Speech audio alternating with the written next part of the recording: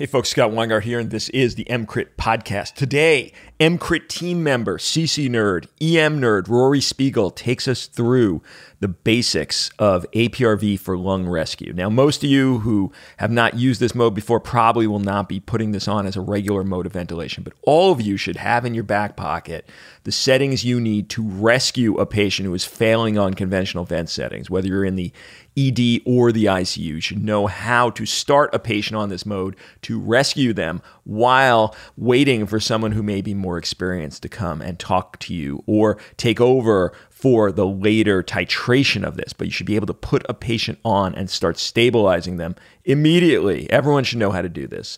And so we will take you through it today. Rory put a great paper on the topic in the EM Clinics of North America. That's linked in the show notes, and you can check that out. So I wanted to get him on to talk about that. Now, before we get into the show, I've mentioned, I think last podcast, a conference I'm doing with my good buddy and partner in crime in my coaching business, Rob Orman. We're doing a conference in Sedona, Arizona, which is friggin' beautiful. We're doing it January 13th to 15th at the Enchantment Resort, which is like one of those insane like luxury resorts, you know, the kind we should feel really bad about for going to. But it is friggin' beautiful. And, you know, one of the comments I got, well, a couple of comments I got when I had recommended this conference is we go to the site. We have no idea what you guys are actually teaching. We can't sign up for this. So we've put up a sample of the lectures we're going to be having. There's going to be a lot more than what you'll see on the site, and you can find the site link in the show notes. But just some of the lectures: nonviolent communication,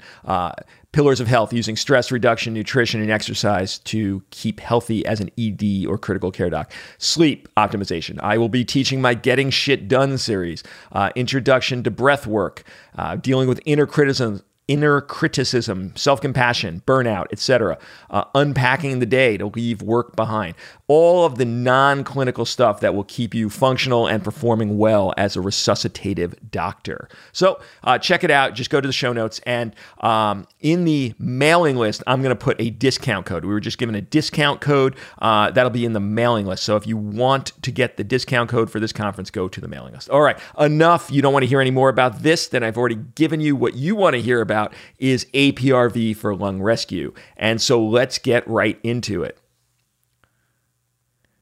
Insert screeching sound, screech. Oh, you thought we were getting right into it, but as usual, when we offer a free open access medical education, you have to listen to the beating of me telling you that you should not be getting the free version of this. You should sign up for the EMCrit membership so you don't have to listen to me drone on about the fact that you are missing out on the best resuscitative care information for your patients, that you are not, unless you are reading the 63 journals now that I read each month to get the most comprehensive sources of information that you need to take care of your patients. Unless you're already doing that, then you're missing out by not being an EMCrit member. It's cheap, it's tax deductible, it's CME reimbursable. You get CME for all the podcasts. Just go to emcrit.org/join and consider becoming a member so you never have to listen to me say this again. That alone should be worth the money, to not have to listen to me drone on about this fact that you are failing your patients and the practice that you want to have by not becoming an EMCrit member. Okay, so now for real, let's get right into the show.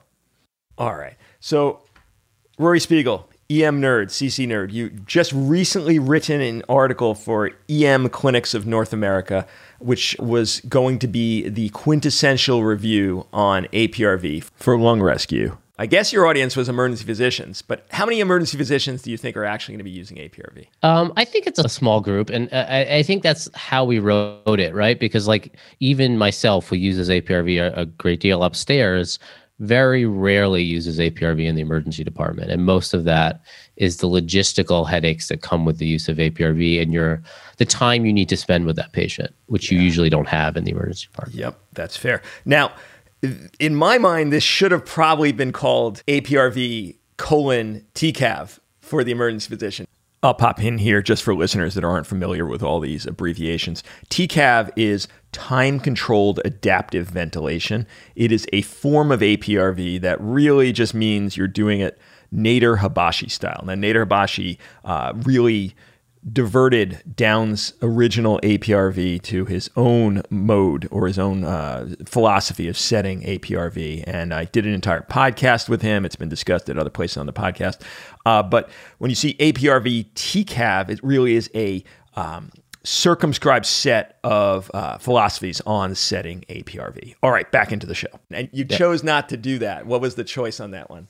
I think it was just, I liked the brevity of the title more than anything. But yeah, certainly the style of APRV I use is Nader Hibashi's TCAV. And in fact, in the paper, you went through very nicely why there's been heterogeneity in the benefits in the literature on it. And your conclusion, and mine as well, is that they were not using the TCAV method, which we've discussed in other places on the podcast. Yeah. And I've often been chastised by my intensivists at previous shops when I'd send a patient upstairs on TCAV APRV, and they're like, why is this T low so small? We always set it to 0.8 on all our patients. And I'm like, I don't even know where to begin to explain to you why that's not a good comment on our care. So you listed a bunch of ventilators that have things that look like APRV. You were very diplomatic in not calling out the ones you actually think are good. But this is a place where you could speak your mind. Which ventilators that you've had experience with actually do good APRV rather than just having it as a type? Yeah. So essentially, in my mind, like there's perfect APRV with a Draeger, and then there's APRV that you can get done. And what you need to be able to do APRV safely is a ventilator that will allow you to control your T-low. And there's a number of ventilators that will kick your T-low out as the patient starts trying to breathe. So as long as they're paralyzed or not participating, your T-low is fine. But as soon as they try to start participating in ventilation, they're able to exhale longer than you want to. And it results in just dumping really large release volumes, de-recruiting the patient, and just leading to dangerous ventilation. In my experience, servos are terrible at this. They always will kick out your T-low. Some of the older PBs will do it as well. The newer models I've had some reasonably good success with. And because we at our shop have PBs and servos, and so during our COVID crisis, we would, on the patients that were paralyzed or not participating, we often would use the older PBs and the servos, but as we asked them to breathe, we would trade out our ventilators. Interesting. Yeah, and the other issue was how easy it is to spontaneously breathe on the vent, which really goes to the valve structure. And that was a hidden problem for certain ventilators. What's been your experience with that? When you breathe on a Draeger, you could feel it. There's no resistance whatsoever to spontaneous breathing. Yeah, I haven't had much problem on the PBs when they're breathing. I'm not sure most people need acute tube compensation. You have the ability to do it, but most of the problems I find when people aren't breathing is just you're not at FRC. Mm-hmm. And when you get them there, either ventilator does a reasonably good job on CPAP. And what Rory's alluding to, for folks that don't remember their pulm physio or are not intensivist, is when you actually have recruited the lung, you've got a reasonable functional residual capacity, it's much easier to spontaneously breathe. The analogy we always bring up is if you have a balloon that's already partially inflated, it's very easy to add more air to it. If you have a balloon that's flat, it takes a lot of force to actually open that balloon initially. Spontaneous breathing is much easier when you're fully recruited. Does that adequately go with it, Rory? Yeah, I think that's true. Now, you did have some patients that APRV is not great on. Why don't you discuss the two in your paper, and then I'll ask some questions on some additional ones and see what you think. The big thing, I think the patients that I envision you using APRV in the emergency department are these refractory hypoxemia patients. And so patients who you put on the ventilator and their sats are still low despite you trying to up your PEEP a reasonable amount. And the first thing you have to do in that point is just identify your shunt, right? Because there's essentially two types of shunts. There's double lung shunt and single lung shunt. And this is a concept that amazes me. I learned this under you, Scott, when I was a fellow, but it amazes me how many people still don't know this. And the single lung shunt is they just notoriously hate PEEP. And the more you turn up the PEEP, the more they desaturate. And so you'll often have situations where people keep turning up the PEEP, keeps going down, and they call for an ECMO consult, and you simply just turn the PEEP down to 2 and they get better. And because they hate PEEP, they just hate APRV and they won't do well on it. Once you start recruiting that down lung a little bit, whether it's with a bronch or laying them on their side and doing chest PT, there's times when you can start applying APRV to them at that point.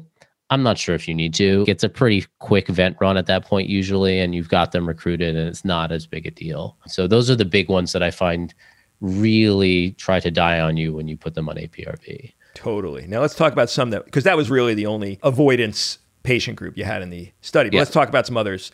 Now, I absolutely know you can do APRV on an obstructive patient. We've proven it, but it almost seems like we are proving it. Is it Right. really worthwhile to use APRV on a bad obstructive case? I don't think so. And I think COPD gets a little complicated because there's patients with COPD who have ARDS and they most certainly benefit from APRV. You have to be careful on the backside when their compliance improved where you're setting your T low. But the ones who I think when you say obstructive are having clinically obstructive pathology on the ventilator, and the asthmatics are the classic ones. And it just doesn't make sense to me. You can certainly do it, but this is an incredibly fraught patient. And if you mess the ventilator up a little, they really try to die on you. And not only that, they break relatively quickly within a day or so. And then they get off the ventilator very quickly as well. And so APRV, in my mind, is a bridge to getting someone back to FRC and having them breathe on their own. Asthma are way above FRC. And once they break, it's pretty easy to keep them there and get them breathing on their own and get the tube out. And so I think it's mostly, like you said, we're proving we can do it rather than we need to. Yep, agree. All right. Now, this one is complex because there's a lot of interplay on what's good and bad here. But right heart failure. What do you think? So I don't think it does anything for you for right heart failure in general, but it certainly doesn't hurt right heart failure. And in the right situation, it certainly helps it. And what I mean by that is the right heart functions best at FRC, and your pulmonary resistance does best when the lungs are where they're supposed to be. There's a number of studies looking at this showing that RV pressures and RV function improves using a swan when you put someone on APRV and do it right. If you do it wrong, just like you do anything wrong on the ventilator, the RV is going to hate you. But when you do it, the patients do much better. And I don't think you have to be scared of it. I think there's moments early on, if it's a really sick patient, and what I mean by that is if their compliance is really bad and they have a really small lung, when you put someone on APRV, you overdistend the good lung instantly, but recruitment takes time. And so what you'll see initially is a drop in their pressure, a drop in their SAT, an increase in their pressure requirements. And then over the course of minutes to hours, that all flips.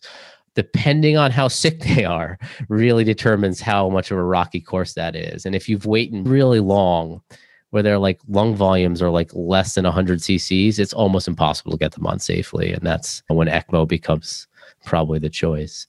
But overall, I'm not scared by RV function and APRV. No, I think you've picked the banner case for when it is potentially deleterious, and everything else probably works out nicely. I used to hate APRV, not TCAV, in traumatic brain injury patients that didn't have bad lung injuries as well, because we really did not have great control of CO2. The way we were taught APRV, and you'll prove that is no longer the case in the current teaching, was that you had very extended out T highs, and it was very difficult to get a patient down to the range of CO2s we wanted. But that doesn't seem to be an issue anymore with our current thinking. I take that off the list of patients I would not use APRV on. I think it's fine for TBI patients now. Yeah, I would just add that a lot of them just need CPAP. If their lungs are already at FRC and you're not using the recruits, there's the TBIs who've had pretty significant resuscitation and are on their way to ARDS or in it that I'll put on APRV. But a lot of them, if their lungs are functioning, I just have them on CPAP and allow them to breathe on their own. Even the patients who may be on an opioid drip and therefore have a drift up in their CO2, you don't feel the need to tightly control that carbon dioxide? Yeah, no. So those patients I will. If you're taking away their central drive to breathe, then yes, release volumes are important. Fair. All right, so it rolls nicely into settings, and you nicely said in the article, there's only 5, which makes things easier. It's not the 100 dials of a conventional ventilator mode, but it's even less than that when we really think about it. Yep. And I think the audience has a passing understanding of APRV at this point, so we're not going to go into the nitty-gritty. If you want the nitty-gritty, go to Rory's article and read it, and then you'll get an understanding. But there's really less than 5 settings because the PLO is 0. So that takes one right there. And I don't think people should be setting the TLO anymore. Like, I think this was the major innovation on ventilators. I know Draeger does it. I don't know if any of the others have figured this out yet, but humans should not be setting the T-low. They should set what they want in terms of the percentage, but humans setting T-low is one of the biggest downsides of APRV because it's where people screw up. What do you think about that comment? That's interesting. Most of the ventilators, I have to set my own T-low. And I have seen people get in trouble when the ventilator sets it themselves. And what I mean by that is I find once you've found what your T-low setting should be, you just leave it there. And as a patient gets better, you will start trapping a higher and higher percentage of their peak expiratory flow. Meaning, even if you started at 75, as they start getting better, you will trap at 80 and 85. And as long as you're controlling their CO2, which if you're getting closer to FRC and improving VQ matching, you usually are. Usually the problem with controlling CO2 is early in the disease process. I rather keep it there. If you have it on the automatic settings, it will bring it out and get it larger and larger, keeping it at 75, but your release volume will be larger. And every once in a while, I've had people present cases where that has got them into trouble and they de-recruit some patients. Wow, this is like a hidden Rory tip that was completely out of the paper and really flies in the face of what we were initially taught. And we were at the bedside at shock trauma hour after hour, making sure that we readjusted the T-low such that the patient would be adapted to their recruitment as they got their lungs better and better towards FRC. But and it's interesting you say that because it, I think, ameliorates some of the problems of people getting, as they get more compliant, larger release volumes. So how come this wasn't in the paper, Rory, if this is your practice? Yeah, so the paper, again, was built for emergency physicians. And so when I envision them using APRV, it's the initial setup and it's that initial rescue period of time.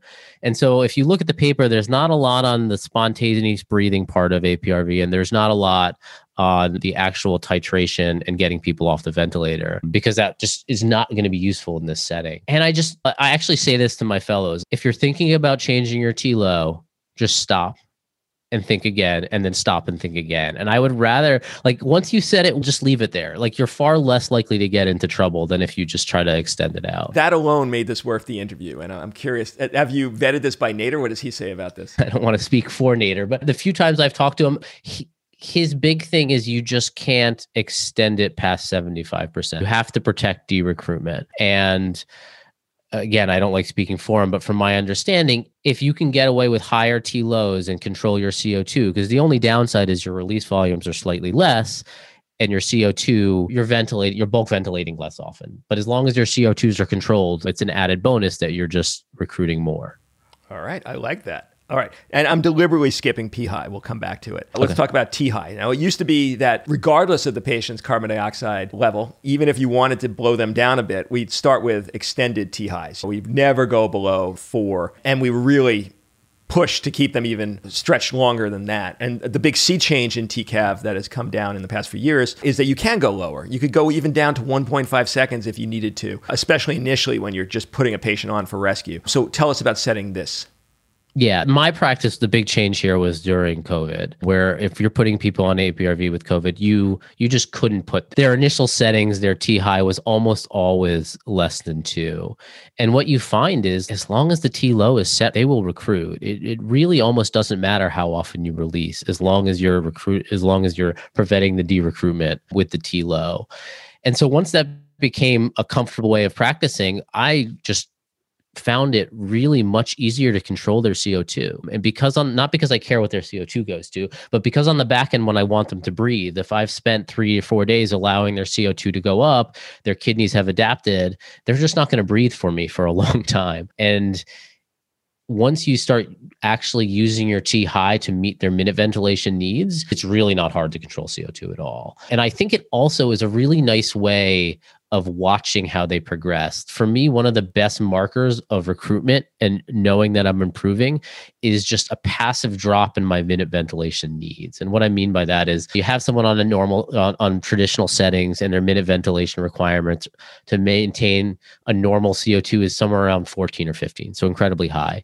You put them on APRV, even with your best APRV settings, you usually can get someone with a minute ventilation of 10 to 12. And so you've lost some minute ventilation. But what is, despite losing some minute ventilation, you actually improve your CO2 and simply because of recruitment and improving matching. Over the course of the next few hours to days, what is a drop in the minute ventilation you require to maintain a normal CO2. And so you're able to passively stretch your T-high without asking the patient to breathe at all. This is just a moment where you're just stretching it because their lung is improving passively with the APRV. And so how I tell people to set the T-high is we put a little equation in the article, but the way I simply do it is I look at what their minute ventilation needs are on their standard mode of ventilation, and then I flip them to APRV and twiddle my dial until my T-high gets to the point where I'm close to that. Because I think that's the simplest way, because your release volume is going to change. It's not going to be the same as what your tidal volume was on your normal setting. All right. Now, initial setting of FiO2 seems fairly easy. I think it gets a little more interesting as you start asking how to titrate later on, an hour, 2 hours in between the P high and the FiO2. But for now, where are you going to stick them when you first start them off? So it depends on the patient, but essentially just to get a saturation of 94%. You could go lower, but then you're asking people to walk into the room way more frequently. If you look at the data on hyperoxemia, it doesn't really seem that we've really identified a real risk, but 94% seems to be perfectly fine. Yeah, agreed. Okay, so now we really have taken out 4 of the 5 with really easy, almost automaton level of thinking here. So the P low 0, the T low is you started off at whatever cuts you off at 75% of your peak expiratory flow rate, and then you just leave it there for the patient's entire course in Rory Spiegel's world. Your T high is just make it the equivalent of a respiratory rate and pick whatever the patient needs to dial in their CO2. Not going below a second, but with that as a barrier, then whatever you need. FiO2, start them off at whatever it takes to get your sats above 90 at least, but you're saying 94% is a very nice place to be. All right, so now we have only one that you really have to think about a lot, the P high. So tell me about that. So the PR is the hardest. I think this is the art of APRV, and this is one of the points that is the hardest to teach because there is no just one number that's going to work. The general thinking is you take your plateau pressure and go somewhere between -2 to +2 above or below your plateau pressure. And that's a reasonable place to start. And then you look and see what you get. And what I mean by that is your release volume. So when the patient's passive and not breathing, your release volume is basically going to be dictated by your P high, the patient's compliance of their lung, and your T low. Can't touch your T low. That's what you've set it at. And so the patient's compliance with the lung is what it is. And so your P high is essentially the only thing left you have to manipulate. And essentially it should be something where it's in a range where they could survive, right? You should have a release volume that is reasonable proximity to the tidal volume you had prior. And the caveat here is when they're sick, it's almost always less, right? Like when they are sick, the release volume you're going to get, as long as you set your T low at the correct setting, is going to be way less than 6 Cs per kg. And you just have to take that in mind when you think about what minute ventilation needs they require. So that might give you an initial setting. As they start to change, whether for better or for worse, how are you adjusting your P high and your FiO2?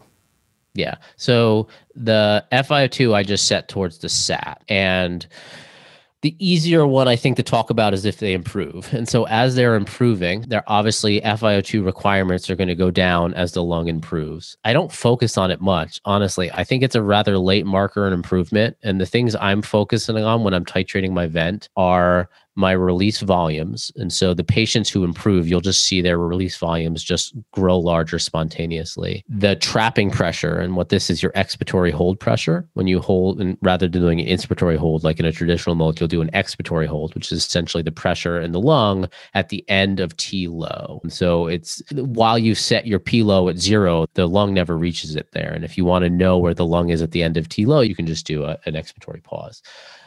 As a patient improves, that should grow. So when you put someone on APRV, you often have very low trapping pressure, somewhere around 6, 8. But as they start re-recruiting, you'll see that go up and up. Your P low minus your trapping pressure is your driving pressure. And so as the trapping pressure increases, your driving pressure decreases, hence improving the compliance of your lung. And then the last thing I look for is my CO2. Improvements in the ability to maintain CO2 with decreasing minute ventilations, I think is one of the best markers of improving on APRV. So I don't focus on my FiO2. I simply just will turn it down as I can maintain oxygen levels with less FiO2 requirement. When I start changing my P high is based on those other 3 markers. It's tough. It's a very holistic process. The best examples I can give are our COVID patients, where once I've decided I've set a P high that I think is right. And what I mean is it's a P high I think it's going to get me back to FRC. It's going to recruit the lung. And I think a part that people don't understand is you don't have to be exact, right? Like you can be up 1, down 1. The patient's going to recruit. The resulting pressure when you finally get them back to FRC is actually a lot lower than P high. It's just the pressure you need to start getting them there. And as long as you're not way off, you're probably okay. I actually keep my P high setting until I've woken them up and I'm asking them to breathe most of the time. Every once in a while, I'm like, I was probably a little too high, so I drop it. But most of the time, I keep it until I watch them breathe, because I find it's much easier to titrate it when they're spontaneously breathing, because your markers of you made a mistake are far more obvious when someone's breathing than when you're just waiting for them to de-recruit on the ventilator, which takes time.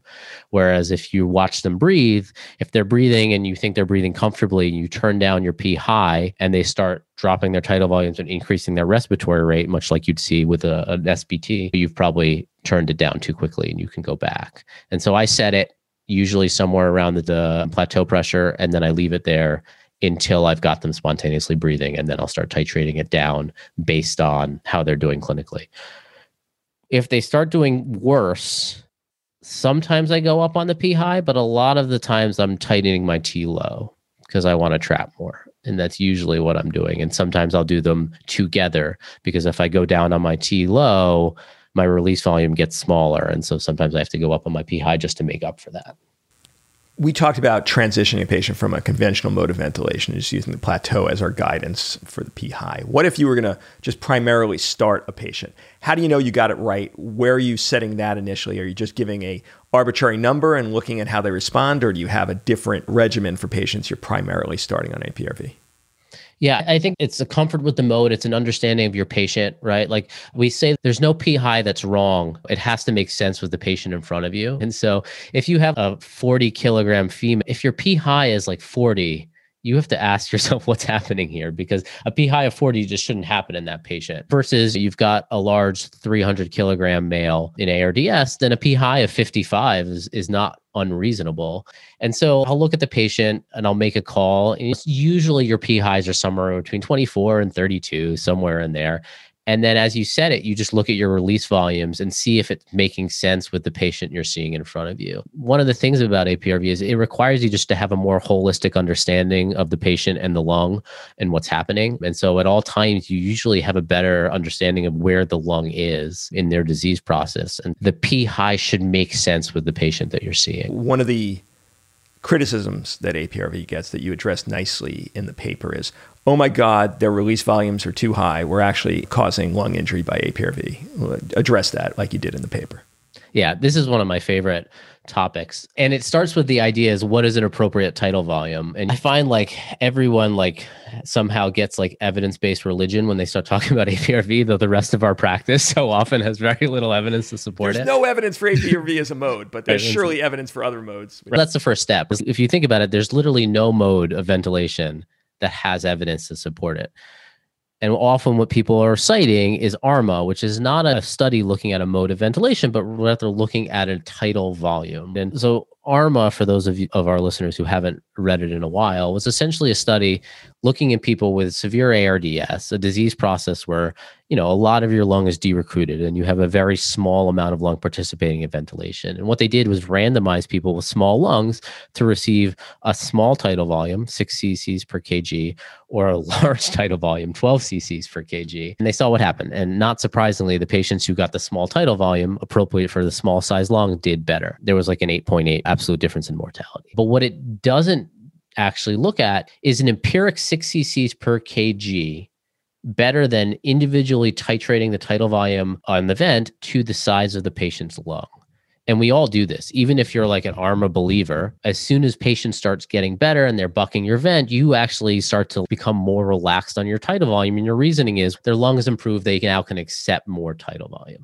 What APRV does is, because the release volume is based on your T low and the compliance curve of the lung, essentially stiffer lungs are going to release more quickly. And so you're going to reach equilibrium, or you're going to reach total lung collapse quicker. Now, you're not letting them completely collapse. You're cutting that off at 75%, but that 75% is going to happen much quicker in someone with a smaller lung. And so their release volume is going to be tiny. And like we said, when you put sick patients on APRV, your initial release volumes are often much smaller than the 6 cc's per kg. They improve, and as that lung improves, as those release volumes just spontaneously increase. And at some point, they get over 6 and often over 8 cc's per kg. And a lot of people get scared at that point. But in my mind, it's perfectly safe because the lung has the capacity to do that now. And this is an important note. What you'll see is as those release volumes improve, you'll also see their driving pressure just improves dramatically.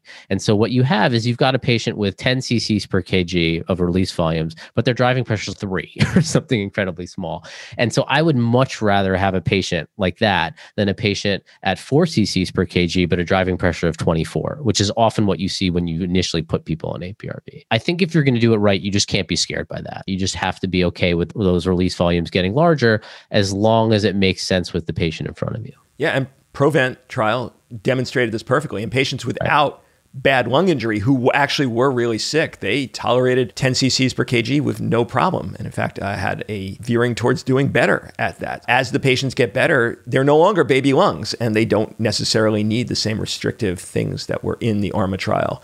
And ARMA didn't look at the intermediary type volumes either, right? Like we know 6 is better than 12, and that makes intrinsic sense. We don't know necessarily that in patients 6 is better than 9. We don't have that evidence. There's 3 other lung protective studies published before ARMA that looked at 6 compared to 9, compared to 10, and found no benefit. Meaning, I don't think there is an empiric number, but you're far less likely to do harm when those numbers are smaller in people with small lungs. Now, why not, though, just put that patient on CPAP at that point and just eliminate all of the doubters? Is there any reason, once a patient's got into that point in their bettering of their lungs, to keep them on APRV rather than just shifting them over? No, I think there's a transition period where you're not quite FRC, but you have pretty good release volumes and pretty good driving pressures. And the way I play it is, as a patient recruits, you'll see those improvements in minute ventilation. And at some point, you'll get to a T high where your minute ventilation is somewhere between 4 and 6, right? Which is essentially a normal minute ventilation for all of us, depending on our size. And if you ask them if you stretch them more, you're going to ask them to have to breathe spontaneously. I don't ask them to breathe spontaneously until I've got the minute ventilation towards normal, because in my mind, that's when you've gotten close to FRC, because you've reestablished normal minute ventilation requirements. And so there's just a period before that. And as you're starting to ask people to breathe, you're waking them up. They don't have fully reestablished their respiratory drive, where you're just like half in APRV and half in CPAP, and you're still having these high release volumes, but you just ignore them. And yeah, the sooner you breach them to CPAP, the less that becomes an issue. Though I will add, people are really okay with an APRV of 22/0 with a T high of 12, which is essentially CPAP, right? You're dropping out every once in a while, but for the most part, the patient's doing the work. As soon as you switch them to a CPAP level of 22, everyone starts flipping out, because a CPAP level of 72 seems really high, but an APRV level of P high of 22 seems okay. Okay, what question should I have asked you that I have not? I think the big thing, especially if we're talking about this for emergency physicians, is that while this is a spontaneous mode of ventilation, in sick people early on in their disease, they should not be breathing spontaneously. And so two of the mistakes I often see, or the first one is, if this patient is paralyzed, I can't put them on APRV because they have to be breathing spontaneously. And that's just entirely false. Yes, you want people to be breathing spontaneously because that means their lung has the volume and the health to do it. But if they're really sick, they're just not ready to breathe on their own.